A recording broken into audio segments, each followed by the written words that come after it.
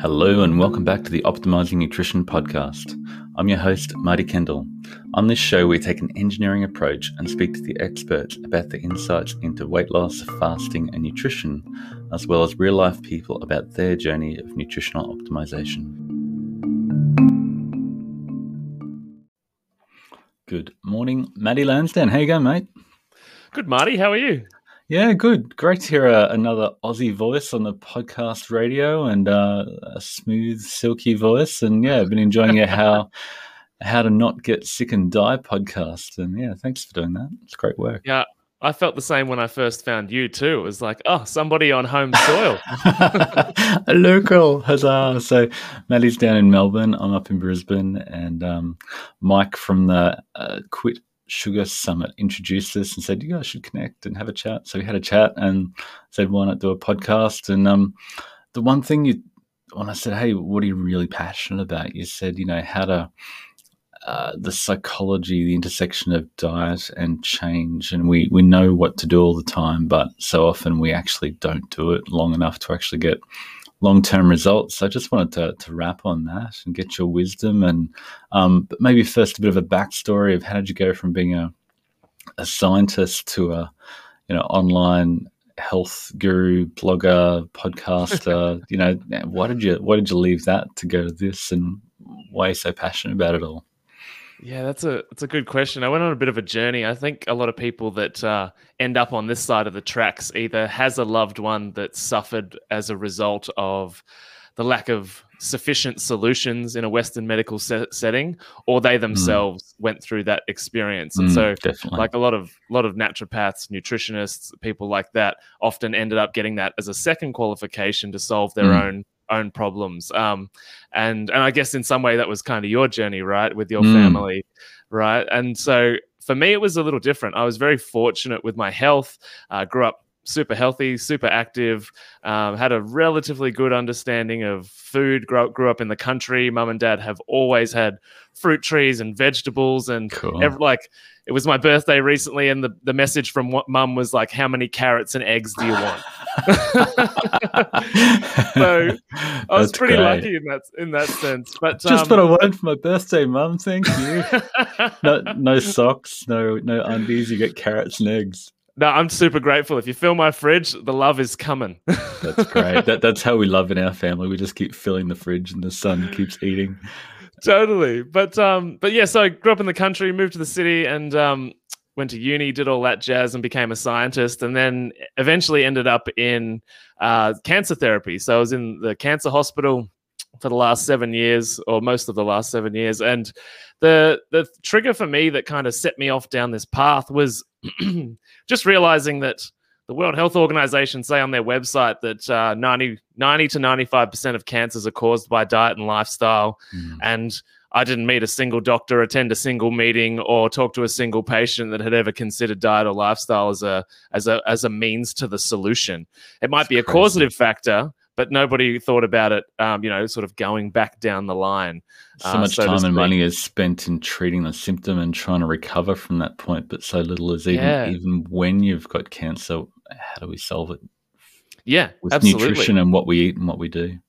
Yeah, no, you bang on. And so for me, I just kind of went down the rabbit hole. It took me a few years because I started off as a typical Western medical scientist, like, nutritionists and naturopaths, they're all hippies, tree people. Huggers. Now I'm like their biggest advocate. And you went and got your own qualifications. You're just finishing a master's in nutrition, was it?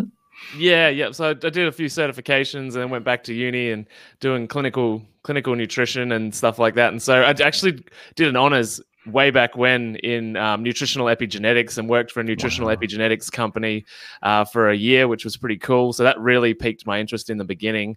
And cancer was just kind of the next job that happened. But yeah, so yeah, spent plenty of time with my head in books.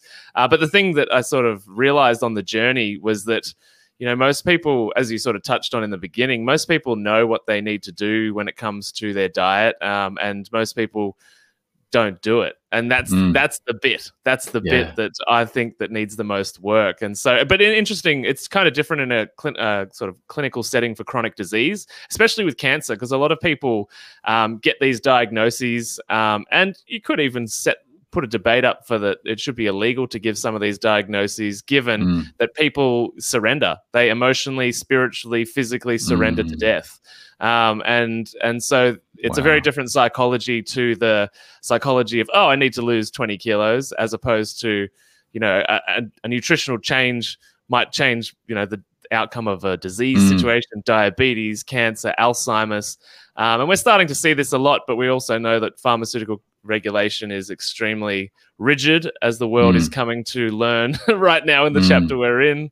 And so it's a very interesting space. And so for that reason, I work primarily with people sort of before they get to that, and then preventative measures, because if we know that obesity and being overweight is the biggest precursor to cancer, Alzheimer's, diabetes. So it's an imperative part, or that process, figuring out that process is imperative to solving the solution. And I think turning around and looking from where we came from, rather than the solution being, you know, something we haven't discovered yet, is, you know, a lot of the stuff's back there where we started. I think when we talked last time, you said every week you did a recap of why people died in the cancer hospital, and all of a sudden you realized that everybody was dying from the cancer therapy and medication, and went, wow, we're not really helping people. We've got to help people further back down the chain. And like you said, I did a pretty deep dive into cancer and nutrition, and, you know, just obesity is the number one issue. Being, you know, having too much stored energy that promotes excess growth is probably the biggest factor that you have to manage, and doing that from any stage in life is a really important point. And even when you get cancer, to keep on moving forward and dialing your diet, you can dial in your diet a little bit more for cancer and manage particular nutrients a little bit more. But yeah, just being healthy and managing your weight is really important for everything. So yeah, why aren't we solving that? Why aren't we putting our energy into that? Probably because there's not as much finance in that area. But you know, if you really want to lead with your heart and have a passion for something that's going to make a legitimate change, that's the more interesting space to be in.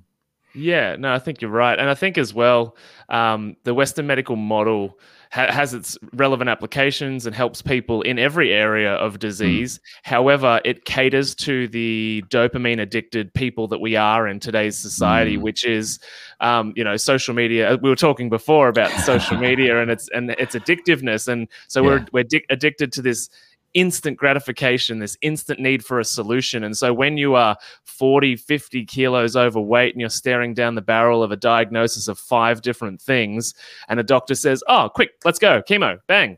Like it caters to that inner, like, you know, dopamine addict that's like, yes, solution, let's go. When it's like, actually, we can solve this long-term, improve your life, get your sex life back, do all of these things, but it's going to take us 5 years of improving your diet or whatever it might. That's not appealing. So the pill for an ill sells really well in the modern world. So much more lucrative to sell the pill for the ill, isn't it? Yeah. So psychology of change, dopamine. Tell us about dopamine and why it's critical to the process. And people say food is addictive, but I'm a little bit triggered by that because, you know, some foods have addictive behaviors and properties, but, you know, we need food.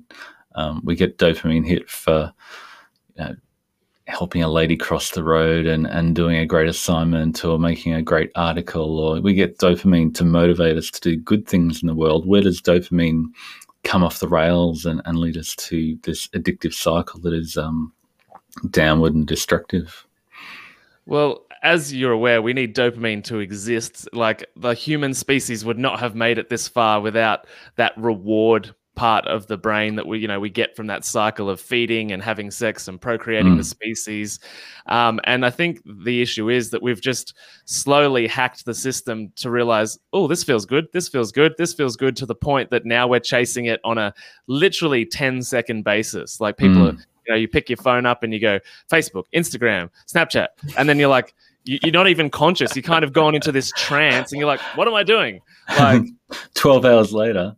Yeah. And like social media's performance metric is how much time can we keep you looking at the screen, and they're bragging that people are on average an hour on social media a day, and some people are up to 12 hours just constantly with the social media feed, and it's hard to escape that. And similarly with food, the food is designed to be inescapable. Once you comfort from those foods, they just self-reinforce to the point that you really can't stop eating them, so they feel addictive. Yeah, no, you're right. And the other factor is too, and I had a psychologist on my podcast who was a part of creating the Skittles color wrapping, like in the late 80s, I think.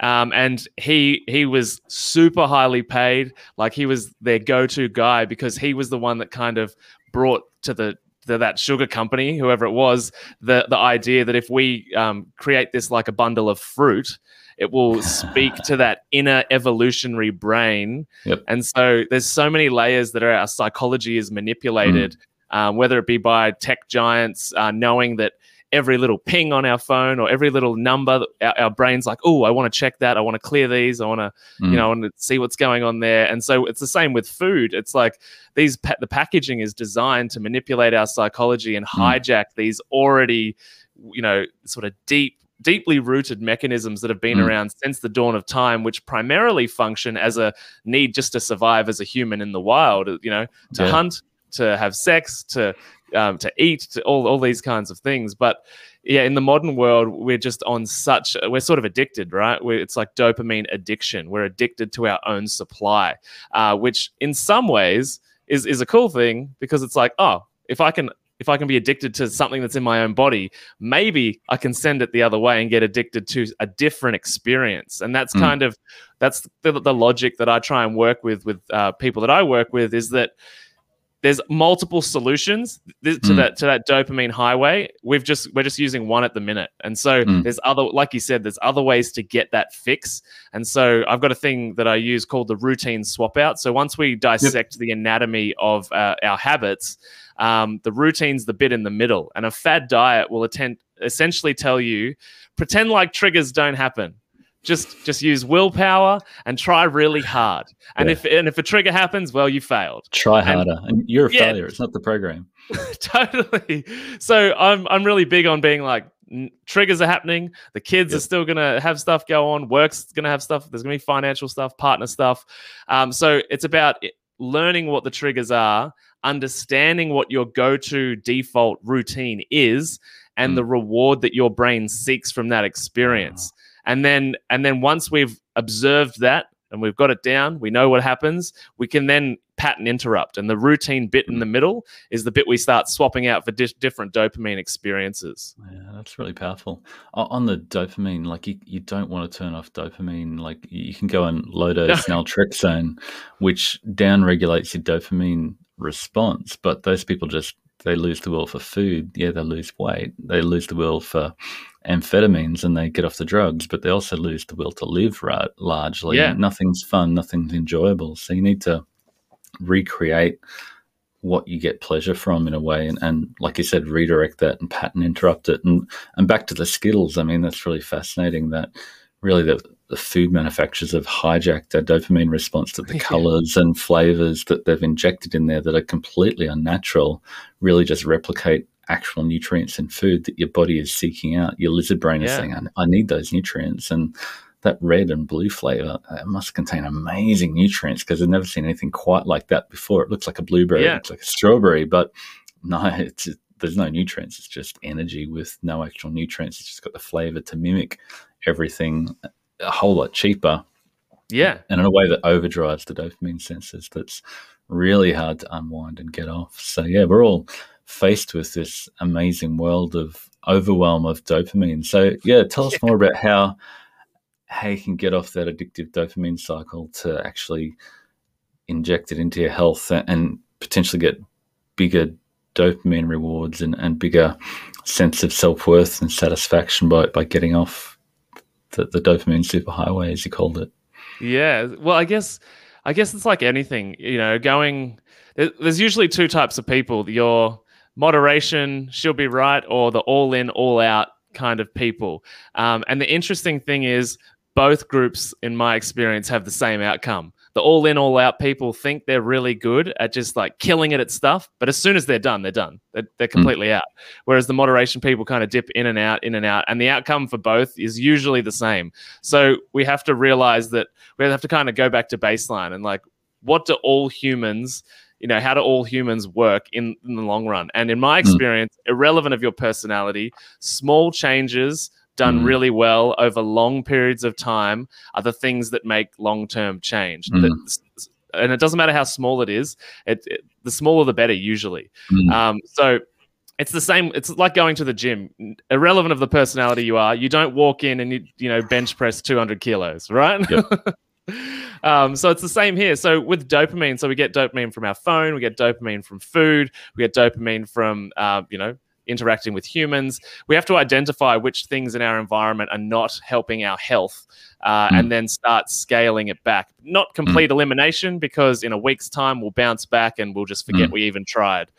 So if it's your phone, for instance, you might turn it off 10 minutes before bed for a week, and then you might go 20 minutes for the next week, and then 30 minutes. And it's unsexy to do it this slowly over months and months and months, but that's the only way we're going to get there, is to train the brain. Just same as the gym analogy. It's like you only pick up something that you can struggle with enough to still get through the set, right? You don't pick up something that's basically you can't move, because there's no point to doing it.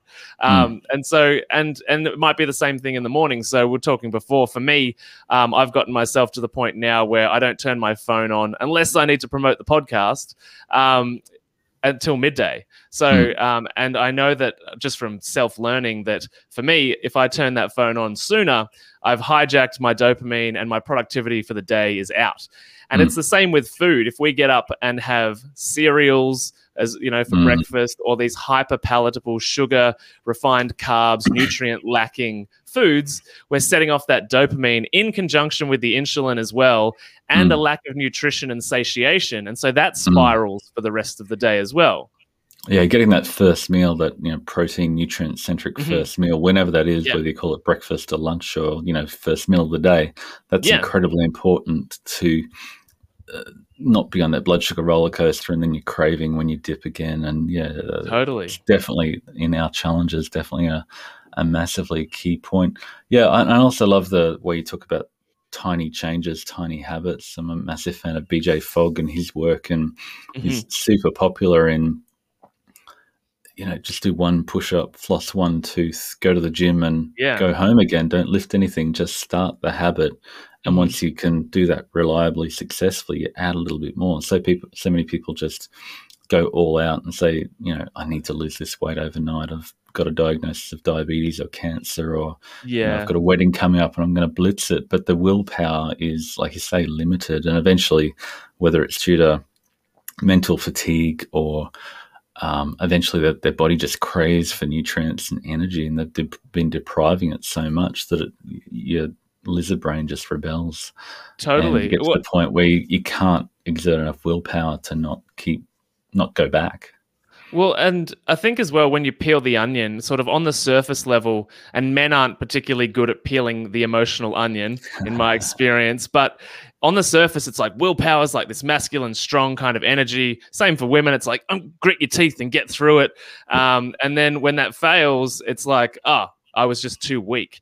And usually what I find, if you peel the next layer off, is that like willpower runs out based on our energy levels, based on how much we've slept that day, based on the diet we've had that day. But so we need to use a fuel source for our capabilities that is not finite, basically. And the one that is not finite is self-respect. And so we have to disconnect from a finite resource and attach ourselves to an infinite resource, because self-love and self-respect is something that never runs out as long as you establish it appropriately. And so what I find with most people, and I guess with nutrition and health, is I try and help people move the big rocks. A lot of people sort of DM me on social media and say, which supplement, this supplement or this supplement?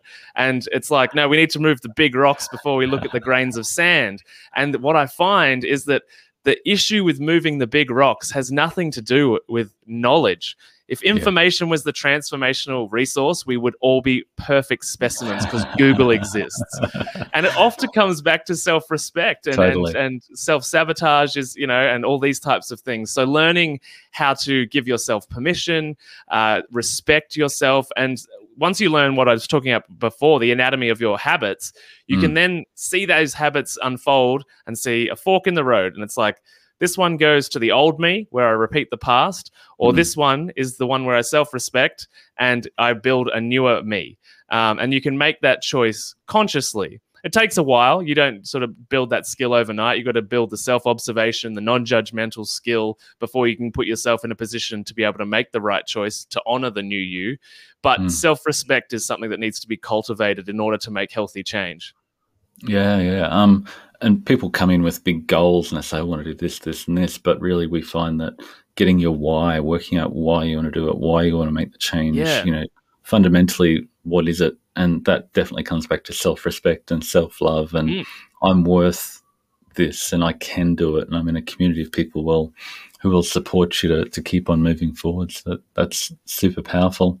So do you have a community environment that you run your challenges in and help people through? Yeah, so I have sort of two setups. I got the group option and the one-on-one. And the one-on-one, it's just personality dependent. Some people prefer the group environment, and I find it's really good because people are talking to people that are going through the same experiences and challenges. And then I also do one-on-one for the people that have got some really heavy stuff to work through, that are sort of want that level of privacy. Yeah, it's definitely really important to. It's more expensive and labor intensive to help people one-on-one, but it's often even better to do it in a group format where people can see other people on the journey, and they're just a little bit more down the road from them, and they learn from their journey and their struggles and their questions, and they go, I was thinking that, and you asked it, and you can help me with it. And now I get that all the time. You would in yours as well, like people just helping each other. Yeah. Other people help each other so much more than people who are way down the track and have been doing it forever, because they never ask the questions that the newbies ask. So just having everybody together and with a few people who've done it before is just a really powerful approach. So you're also passionate about fasting, and is more fasting better? And how do you approach fasting? What's your niche on fasting? Yeah, well, I guess the thing when coming out of the cancer hospital and learning about disease, one of the first things I realized learnt years ago was like, we're just putting too much in too frequently.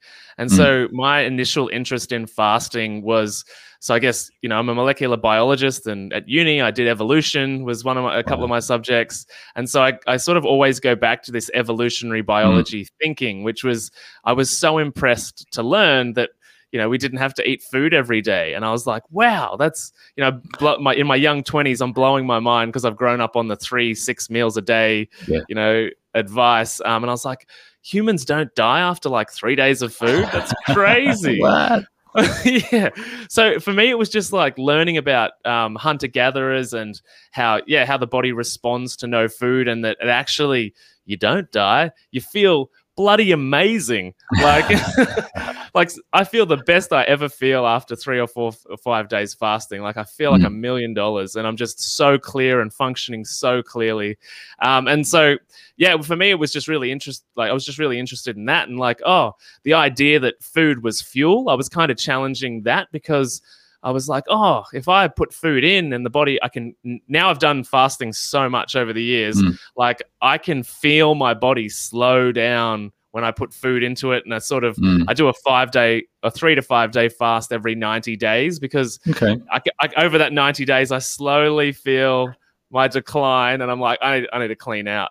And so for me, it wasn't necessarily about weight loss. It was just being amazed that the body first performed so well without fuel, because I grew up like, you need energy, eat, and so from there I started thinking about the cancer patients and the diabetics and people like that, and realizing that, wow, no wonder people get diagnosed with insert chronic disease at 70 because their gut, the major part of their body from gums to bum, has not had a single day off in 70 years.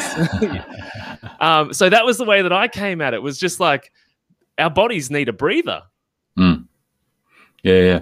But it's interesting from the tiny habits perspective, and there's a massive fasting culture that they think more is better and that'll lead to weight loss. But I suppose what we've seen is that, extended fasting plus keto and just refeed on refined fat can potentially lead to negative results in long term in terms of appetite and lean mass and a binge restrict psychology. So I think there's definitely a place for the, 3 to 5 day clean out cleanse sort of thing, but on a regular basis, just finding a balance that leads, like you said before, to a more moderate long-term progress. And so it's interesting to guide people to find the balance that's right for them on a day-to-day, week-to-week basis versus a long-term cleanse. And there's definitely a role for both. Yeah, absolutely. And that was, I guess, what I was sharing was my personal journey. And I get, every time I do it, I'm on social media sort of being like, ask me any questions. And when people say, I want to do one, I'm like, okay, we've got to take a year to set you up for it. Because if we just dive in on day one for a 3-day fast, and I've seen so many people try this and message me saying, this was horrific. You make it look so good. And I perpetually say, I perpetually say, do not try this on your own. You have to build the muscle. And that starts with intermittent fasting. But for most people, intermittent fasting, whether it be 20-4, whether it be OMAD, whether it be 16-8, whether it be 12-12, figuring out what works for you. And in the context of weight loss, I agree. I think that would be far better because there is the psychological component to factor in. And if you're taking a diet culture approach of all in on Monday to try and just hack off this weight, it's just going to magically disappear, and then we're back on Friday.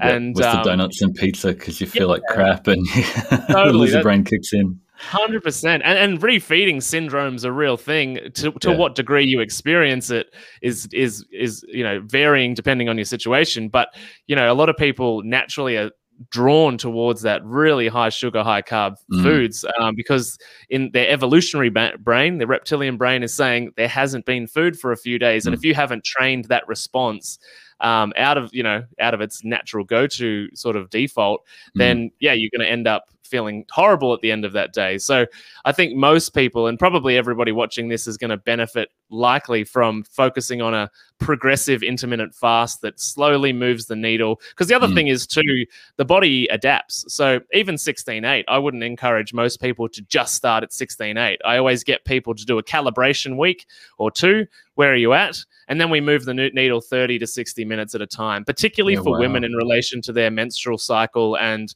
hormonal profile, because a lot of women that dive in, and this is not something that's commonly spoken about in the fasting or keto community, is a lot of people, if they go in too hard for women, can be victims of amenorrhea, cycle disruption, and those types of things due to a lack of carbs or going in too hard to that calorie restriction that ends up happening. So I think progressive is the key. And for women, 30 to 60 minute increments, what I think is best. And you change that each week, or how do you dial it in? 30 to 60 minutes. So 1 week you tighten it by 30 minutes, and then the next week a little bit more. Yeah, fascinating. Yeah, basically. And the reality that I find for most people is that life happens enough that the fluctuation sort of in and out a little bit happens naturally, just because kids and life and all of that kind of stuff. And it might even begin with just 3 days on the first week, or 2 or 3 days on the first week, just to start exercising that muscle. Men are a little luckier in the sense they can probably go a little bit harder sooner. But even somebody that was, severely obese, I wouldn't necessarily encourage any drastic changes due to the body's nature to adapt. And we don't want to adapt too rapidly, because the longer the adaptation phase, the longer the stability of the result. And so I think progressive's the key.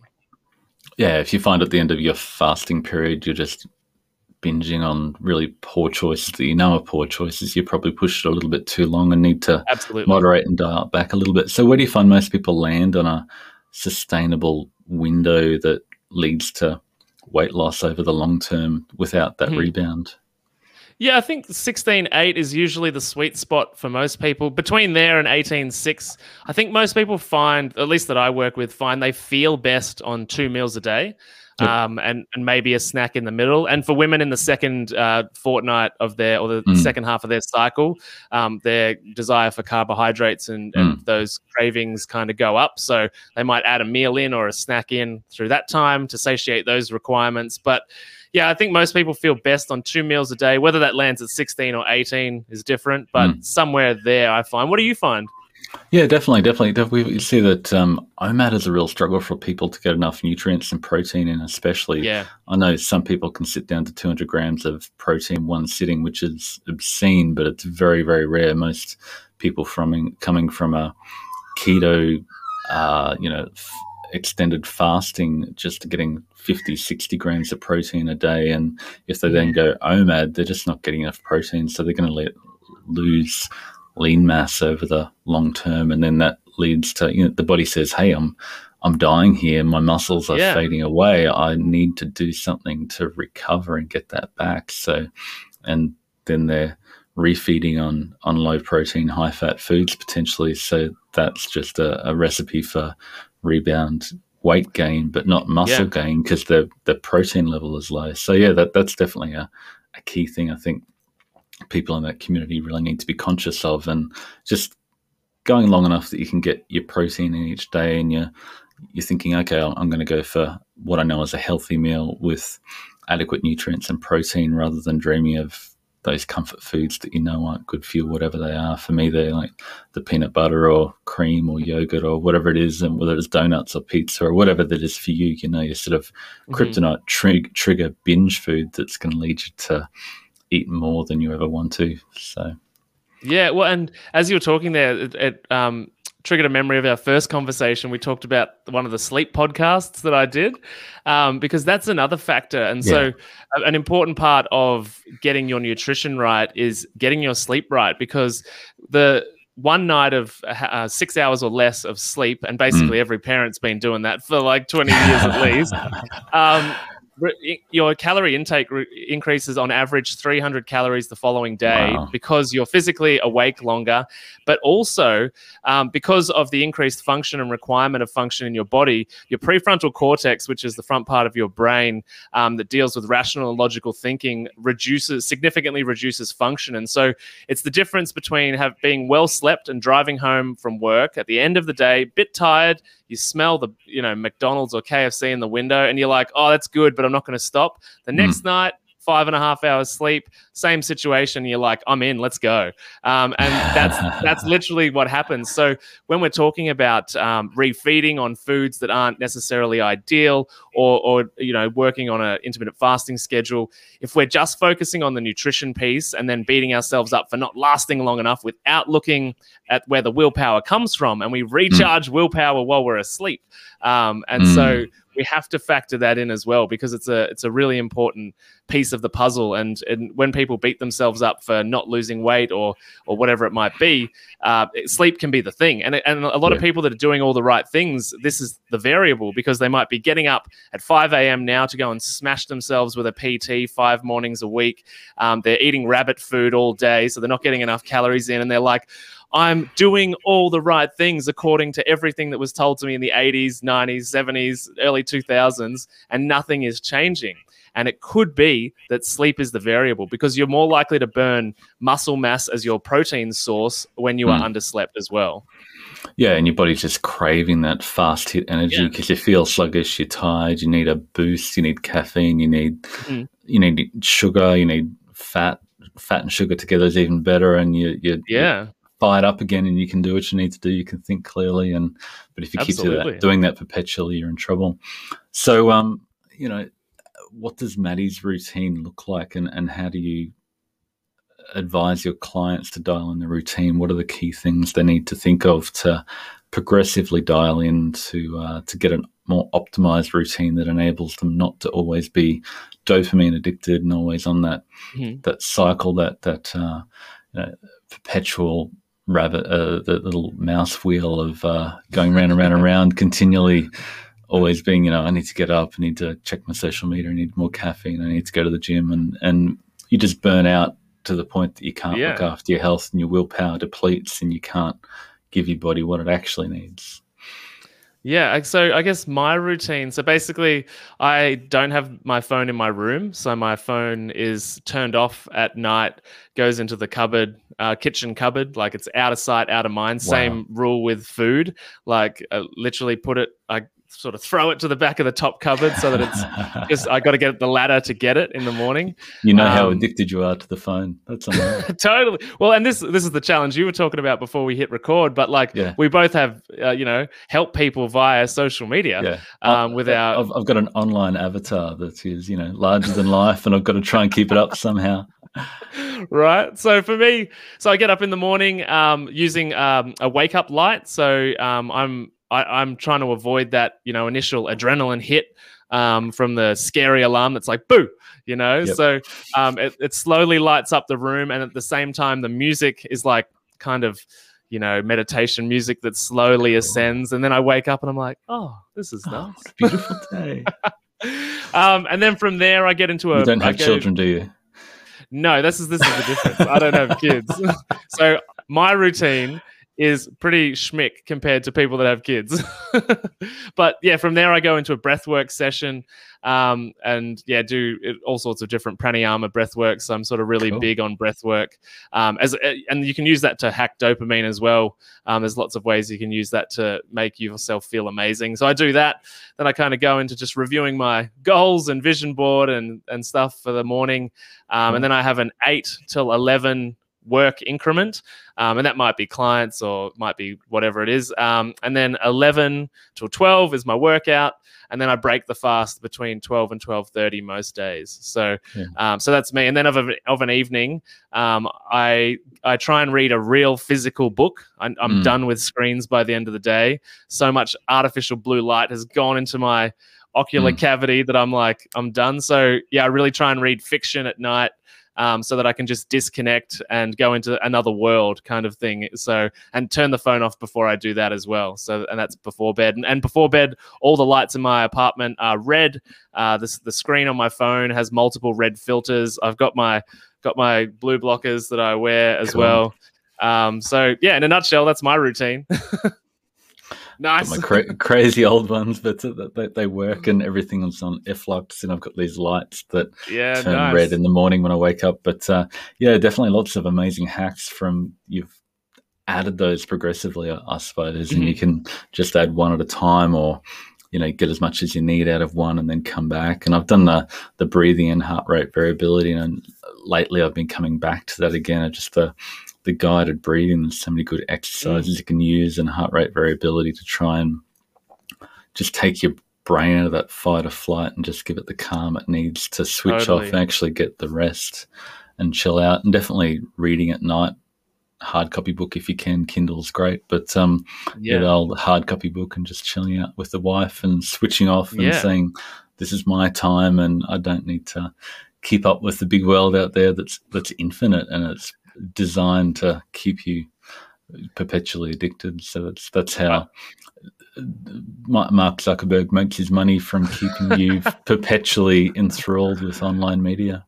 I think once you draw the distinction, and it took me a little while, but like the difference between the online world and material reality, and you're like, the point of existing as a human is to be in the physical world, and irrelevant of how spiritual you are, this is our physical chapter, this is the physical manifestation of who we are. And so for me, it was like really distinguishing, like all the screens are portals to a world that doesn't exist. And so for me, it's in my head to rationalize and disconnect. It's like, no, the human that I'm hanging out with tonight, they deserve my attention and time, And so that for me, it was about that, and the human connection and an emotional connection you have with physically experiencing people, or even your own alone time. Like I think doing little tasks without your phone. So one of my breaks during the day is I take the basketball and go and shoot some hoops, but I always leave the phone at home.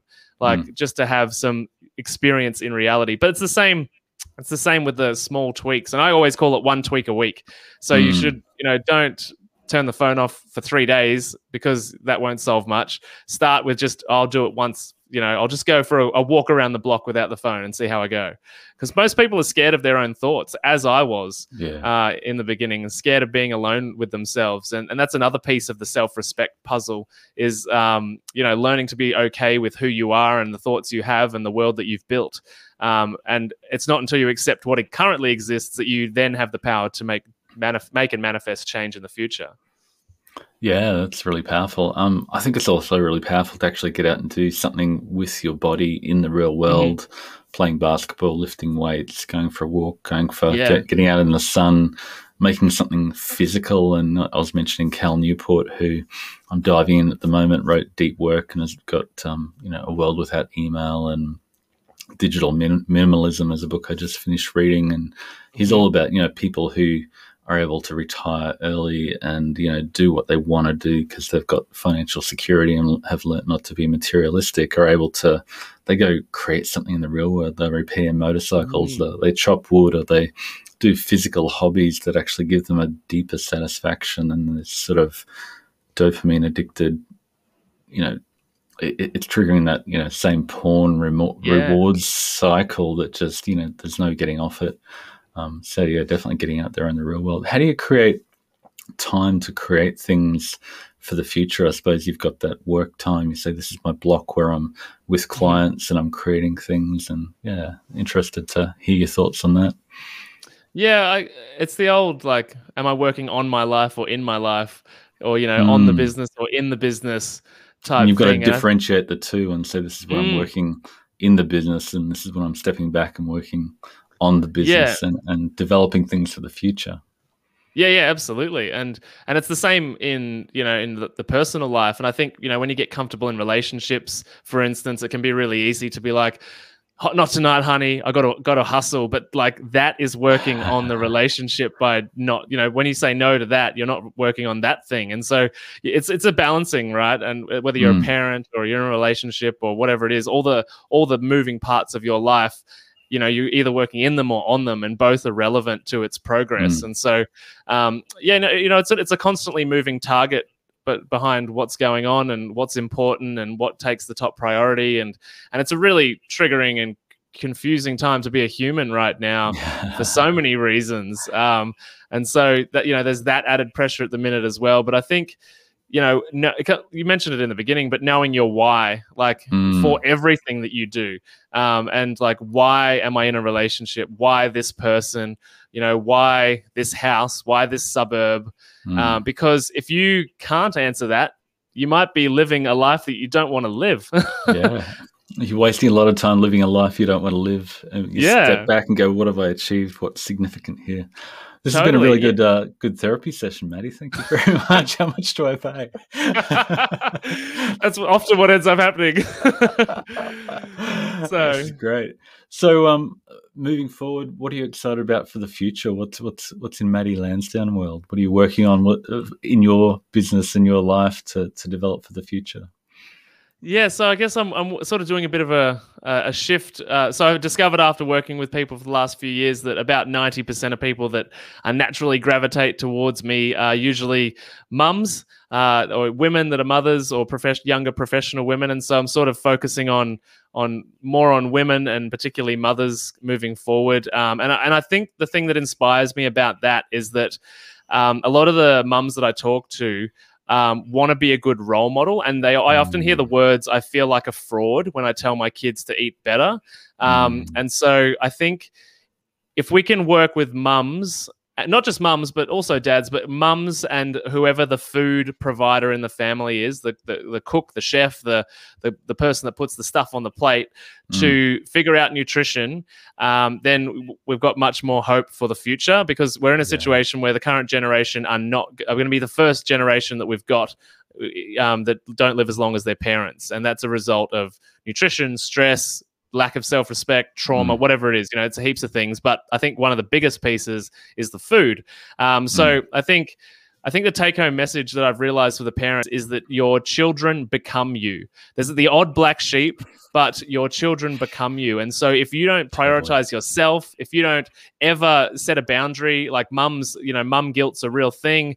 And, dad guilt is too, for not looking after the kids, not doing the thing. But a lot of mums never ever put themselves first, and so they end up sick, overweight, tired, burnt out, and then their child's just going to grow up and do the exact same thing because they've learnt that's how I should treat myself, because that's how my parents treated their self. And so I think, that's the thing I'm excited about working with parents for. I think we can make a generational shift in the way that humans look at themselves and treat themselves and fuel themselves if we can work with our mums and our dads to be the leaders in that space.